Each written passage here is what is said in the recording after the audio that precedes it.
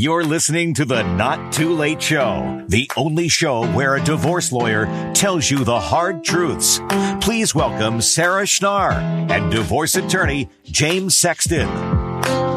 Welcome to the Not Too Late podcast. I am Sarah Schnarr, one of your co-hosts, and the other lovely gentleman that I get to speak with is Mr. James Sexton. James, how are you? I rarely get characterized as a lovely gentleman, so it's really nice when that happens. In my line of work, people aren't like, that's a lovely gentleman. It's a line of work where people sit across from you and they say, I heard you're an evil son of a bitch, and they mean it as a compliment. So that's nice, well, Sarah. You can call me that anytime you want. Thank you. You're always referred to as the hard-hitting divorce attorney, yes. America's divorce attorney. And it just seems so dramatic because I know you. But you have been everywhere lately. I'm just saturated with James Sexton. What is going on? I know. It's whatever I can do to impress you, Sarah, I do. No, it's crazy. I'm actually I was in the courthouse today, and for anybody who doesn't know, I did an interview for Soft White Underbelly, which is a really interesting YouTube channel and website that I've been a fan of for a long time. And Mark is a fan of my work, and he's enjoyed the stuff that we do here at LA Mag, and he likes us. So he invited me on, and I ended up doing over an hour interview with him. It was more of like a soliloquy, which if you haven't figured it out, I'm not the strong silent type. So talking is something I can do. And, the thing blew up. It's had like almost 2 million views on YouTube, apparently 3-4 million views on TikTok. So, I'm getting, inundated by a lot of requests to talk, to other people and do other interviews. But also I'm getting a really interesting cross section of like who spends a lot of time on YouTube. And it's people that I did not expect. There's like conservative judges who are like, oh, I saw you on the internet. And I'm like, you did watch Soft White Underbelly? Because it's a lot of interviews with like pimps and prostitutes. So that's kind of interesting that was your choice of interviews. But it's been cool. And it's always, it's always nice to see feedback and to be on people's minds. So I'll take it. I love that. And James, I do want to promote your book because, this was at 46 weeks on Amazon #1 bestseller list a while ago. This probably is doing even better now that you're blowing up. Yes, it is #1 again, actually, this week. My publisher, Serena Jones from Henry Holt, just called me yesterday and said, hey, you're back on #1 again. And I said, well, I guess people are buying the book now that there's a buzz again from here. Obviously, I think, the people that enjoy our time together, Sarah, I think also are picking up the book and the audio book, which is always funny to me. I mean, the audio book that anyone could listen to me talk for 8.5 hours straight. That is 8.5 hours of listening to me talk is a lot for anybody. That's actually like 4 hours more than my ex-wife ever listened to me total through a 10-year marriage. So that's pretty good, Well, if you're in my office, it's already too late. A Divorce Lawyer's Guide to Staying Together. And it is a great read. I thoroughly enjoyed it and pick up a lot of really good relationship tips. Thanks, right, Sarah. James? Always means a lot. Speaking of, thanks. We have a lot of really great questions today. A lot of them actually are involving kids and sort of what's happening with kids in the divorce. So let's jump right down in. To business. Our first question comes from Alice. My soon-to-be ex-husband is a spineless little bitch. Our current tell us how you really feel. Okay. It's that he gets the kids on Wednesdays and every other weekend. The court has made it so that I drop off my 4 and 2-year-old boys to him at a designated grocery store parking lot halfway between where we both live. The last few times I dropped off my boys, he had this slutty woman with him. She's gross. I know he's doing it just to piss me off, and I know I can't have the court tell him who he can have in his life, but can the court stop her from being at the drop-off and pickups? Did I mention she's gross and tacky and has zero style? Thanks, Alice. Woo, those were some choice words from a angry partner, it sounds like. Alice is feeling spicy. I see that. Well, okay. So, let me give you a couple of points of view here. One, Alice, we need to take some breaths, Alice. I think we need to just dial it down a little bit. You got a 2-year-old and a 4-year-old with this guy. So I get it. I get that there's anger. I get there's frustration. I get that you have some animosity towards the woman or women in his life. And I get it that you may have hold him in some low esteem. But that spineless little bitch, you're going to have grandkids with someday, and you're going to sit next to at graduations. And statistically, 86% of people are remarried within 5 years of their divorce. So that little slut with no style or taste who he's bringing around, that might be sitting at that graduation with you and might even be in pictures at one of your kids' weddings, even though they're 2 and 4. There's a straight line between now and that. So I would say to you, talking to someone or even just sort of taking some steps back from anger is probably a good thing. Obviously talking to us, listen, you say whatever you want. We're not, we're pretty, we're not fragile people, and we can take it. But obviously when you're around your kids, you want to be very careful about things you say. But the core of your question has to do with who's around for the pickups and drop-offs. And it sounds like you have a very structured arrangement. And usually that's because people really have a high conflict divorce. So just the fact it's at a grocery store parking lot instead of a police station, which is where a lot of high conflict exchanges take place in the court system, is probably good, because it's a lot more normal to meet in a grocery store or at a McDonald's in the play section or at a Starbucks than it is to meet at the police station where there are cameras. In terms of who comes along to those things, look, I think it's in poor taste that he's bringing someone. There's really no need to do that. You may want to express that to him again in a more gentle way, something along the lines of, look, I think it's better if during our transitions, we keep the number of additional people to a minimum. But, he may also be the kind of person that realizes he needs help, and he may have a new girlfriend, and whether she's got style or class or whether she's whatever, at the end of the day, this is someone who might be around your kids. So he might need help, and look at it like that, that if you care about your kids, which I'm sure you do, and he needs some assistance with things like an exchange, it may not be a bad thing that he has people around. Courts will generally not say that a person's not allowed to be around unless that person's being disruptive, disrespectful, giving you dirty looks, cursing at you, things like that. Eventually, your kids are going to be old enough, they're not there yet, where you'll do curbside exchanges, and it'll be a lot easier because you don't need to hand off so much stuff and, all those kinds of things.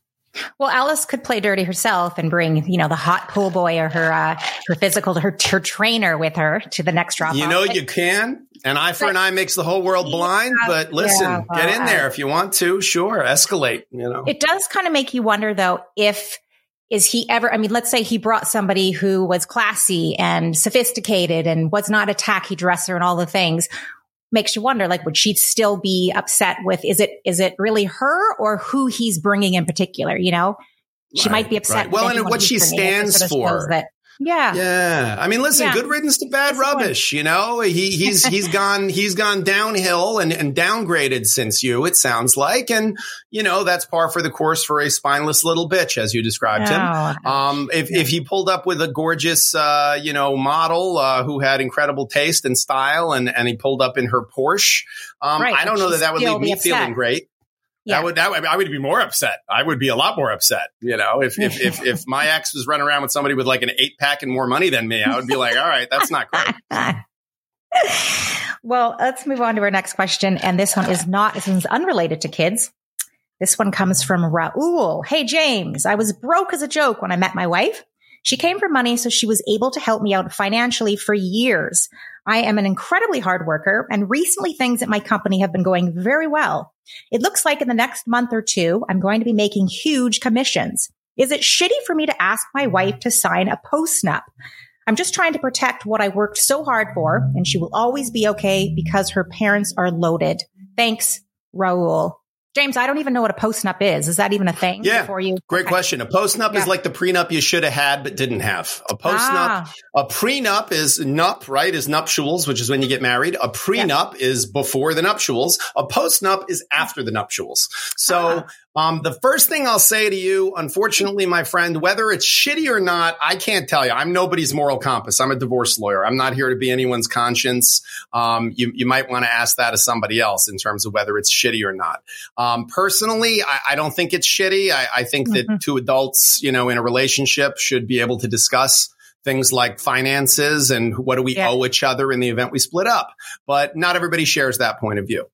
So I can't tell you if it's shitty or not. It's as shitty as I would probably look at things, but that doesn't mean I'm not shitty. So I don't know. What I would say is from a legal standpoint, which is probably what you're asking, is prenups are binding. Prenups are enforceable. Postnups, there's a question mark on that. When I started as a divorce lawyer 20 plus years ago, we did a lot of postnups where people had a fragile marriage. Someone got caught cheating. People were having difficulties in the marriage. And they decided, we're not going to split up, but we want to put in paper, if we split up, what it's going to look like. And so we would say, mindful of the fact that the parties are at a fragile place in their marriage, here's what they're going to do if they split up. And that was what we called a postnup. A number of court cases have come down in a variety of jurisdictions that say that postnups are not legally enforceable because, without getting too legal geekish, they fail for what's called want of consideration, meaning that you're not getting or giving anything in exchange for it. So just to put it simple, contracts require what's called consideration, meaning that both sides give or get something, right? Both sides give and get. So contract to buy a car, I'm going to give you money, you're going to give me a car, right? So we both got something, we both gave something. So that's consideration. And a contract fails if there's no consideration. If I just say, I'm going to give you a car because I like you, that's not a binding enforceable contract because there's no consideration. You're not giving me anything back in exchange for that car other than your appreciation. So prenups, the consideration, the thing you're giving is, we don't have to get married, but if we're going to get married, I'll marry you if you agree to these financial terms. Problem with a postnup is you're already married. So what you're saying is, I'll stay married to you, which continuing to do a thing you've already agreed to do is not really considered consideration in the eyes of the law in many jurisdictions. So what I would say to you is, whether it's shitty or not, be careful about thinking you could do a postnup. What you might want to do instead is have a conversation with your spouse, who it doesn't sound like you're in a bad place with, and say, look, you've got this security. You've got your parents. You're going to inherit money. She knows that. I don't have that safety net. I don't have that security blanket. And I'm worried that if anything ever happens where we split up, that you're going to have more than I will. And see what the two of you can come up with together. And see if there's ways that you can, within the context of your marriage, you can address those kinds of issues, whether it's we're going to put certain money once she inherits it into a joint account, or we're going to have her buy in or buy out of some part of your business. Right. There's lots of ways to do it that won't run afoul and that don't necessarily involve a postnup. Got it. Do you see that in your line of work, that that's a source of contention? Maybe the husband isn't making as much money or doesn't come from family money, and so there's not that balanced divide? Yeah. The inheritance thing comes up a lot where one person comes from very little and is often a worker, right? And is making money in the present day. And the other person isn't an earner, but knows that someday they're going to get a big chunk of money. Yeah. And when someone knows, like, I can't tell you how many times I'm in the middle of a divorce and someone says to me, what does she want? I mean, when her parents die, she's going to get $20 million. Or, what does he want? Why does he need my money? Why does he need half the house? When his mother dies, he's going to get X number of dollars. Yeah. Problem is, unless that person's already dead and the estate is already in probate and you're just waiting for the check, that's what we call a contingent interest. So a lot can happen. A lot can happen where, you don't know your parents' finances in terms of how they invest and whether they lose that money beforehand or whether they meet somebody else that they want to give the money to, or they give it to a sibling, or they donate it to a charity. So the court in a divorce can't make decisions about it's possible that you might inherit money from your parents. Well, it's possible you might hit the lottery too, So the courts don't do that. They look at facts. They look at reality, not, speculation of that kind. Good point. I also, when your partner's feeling like he or she is providing, especially in the situation with the male who's providing, and it might change the relationship, might be a tough conversation to have, but if he feels really good that he's contributing, I think he might bring that kind of peace, that support, that comfort into the relationship, and maybe just, you hope, be a better partner in the long run, Yeah, I found in marriage situations and divorce situations, particularly where a man loses his job or where his spouse who used to earn similar to him now is out earning him. This is a male-female thing. Yeah. It is hard. It is like women you very often sort of lose respect for the man and the fact that he's not a provider, not an earner. And again, I don't know that that's one of those gender roles that we shouldn't be considering or reconsidering. But the truth is that that's still out there. There's still a sense, at least even for men, of, hey, I should be a provider. I should be able to provide for my family. And when people lose jobs through no fault of their own, through cuts and through changes in the economy, it's very hard for men. You see increases in substance abuse. You see increases in reckless behavior like gambling. And then it really creates the stuff that lands people in my office. So I mean, it's hard to have those conversations, but it's really important, I think, for people to have conversations about what they expect of each other from an earnings and providing standpoint. Yep. Well, thank you for your question, Raul. Yes, Moving good luck. This one is back to kids. Another question regarding kids. Hi, James. I'm devastated. I haven't been happy in my marriage in years. I want to ask my husband for a divorce, but we have 2 preteen daughters. The issue is they are his biological children. I did adopt them, but my fear is that the court will give him custody of his girls. He loves his daughters, but so do I. And these girls are at an age that they need a woman role model in their life. So James, am I forced to stay in an unhappy marriage to be with these girls, or could the court see me as a legitimate parent? That's a tough one. Legitimate parent. Thanks, Tabitha.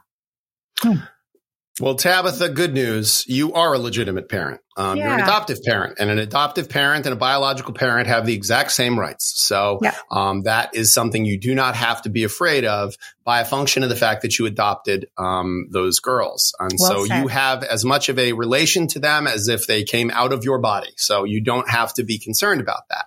But, because it does beg the question, what if you hadn't adopted them? Okay. If you hadn't adopted them, but you had had a parent-like relationship with them for many, many years. And the good news there is that the law has changed and evolved in recent years to acknowledge that biology and blood relation to a child is not the thing that should be dispositive of these issues. And this is one of those things I got to see change in my career. I represented a woman, got to be about 15 years ago, who was in a lesbian couple, and they had 2 children. And my client's partner, was the biological mother. They had a sperm donor, an anonymous sperm donor. She gave birth to these children, but they were both the mothers to these 2 children. And when the kids were 7 and 9 years old, the couple split up, and the biological parent said, I'm not letting you see these kids anymore. And my client said, what do you mean? I'm their mom, the same as you. Sure. I've been here since day one. What are you talking about? And at the time, the trial court handed down a decision that said, yes, this person is a legal stranger. That was the term to this child. And that actually quoted Bob Dylan lyric in it and said, the times they are a-changing, but the current state of the law is that this person does not have legal standing to seek visitation, custody, or access with these 2 children. Thankfully, that case went up to the appellate division and then the Court of Appeals, and a decision was handed down sometime later, many months later, that said, it doesn't matter. This person has had a parent-like relationship. They are an important person in the children's lives, and therefore they have standing to request custody. Even non-biological parents, other relatives. Now, every jurisdiction has some version of this, and you have to show either extraordinary circumstances or some parent-like relationship. But ultimately, the best interest of children is the legal standard that controls on these kinds of issues. And the law has evolved and changed to understand that it's not like, it's not 1950 anymore, where it's like, we got a mom, we got a dad, the 2 of them sleep together and they have a baby. And then that families come in all shapes and sizes. Families come in all different formats. There's single parents, there's sperm donors, there's non-anonymous sperm donors, there's adopted parents that remain involved in the life of children. There's so many permutations of this, and the facts of every family are very unique. And the court system now really looks at it that way. So that's the good news. So, but for this particular question, you're an adoptive parent, biological parent, exact same legal rights, no distinction, no difference whatsoever. All 4 of my nieces are adopted from Vietnam. And they are my family as much as they would be my own children would be my family. They are my sister's daughters, the same way my sons are my sons.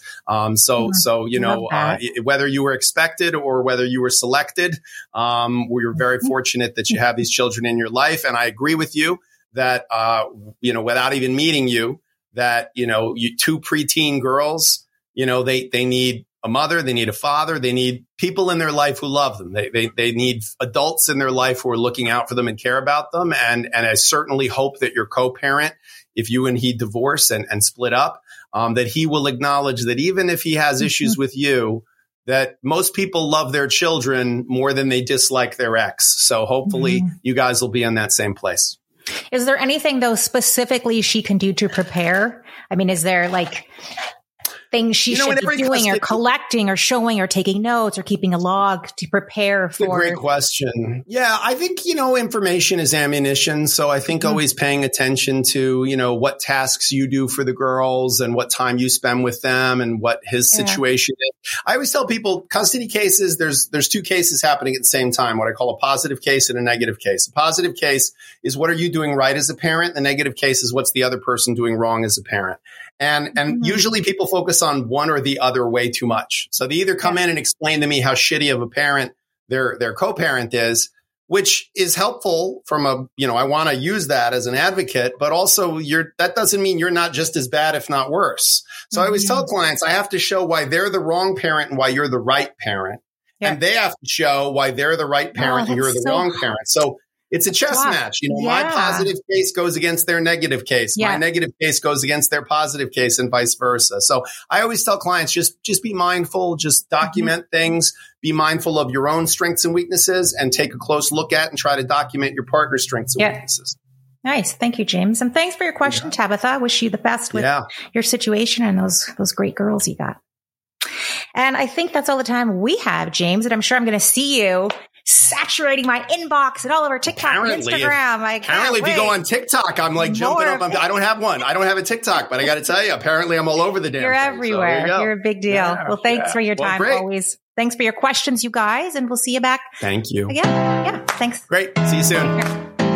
If you have any relationship or divorce questions and want to hear from attorney James Sexton, be sure to email podcasts@lamag.com.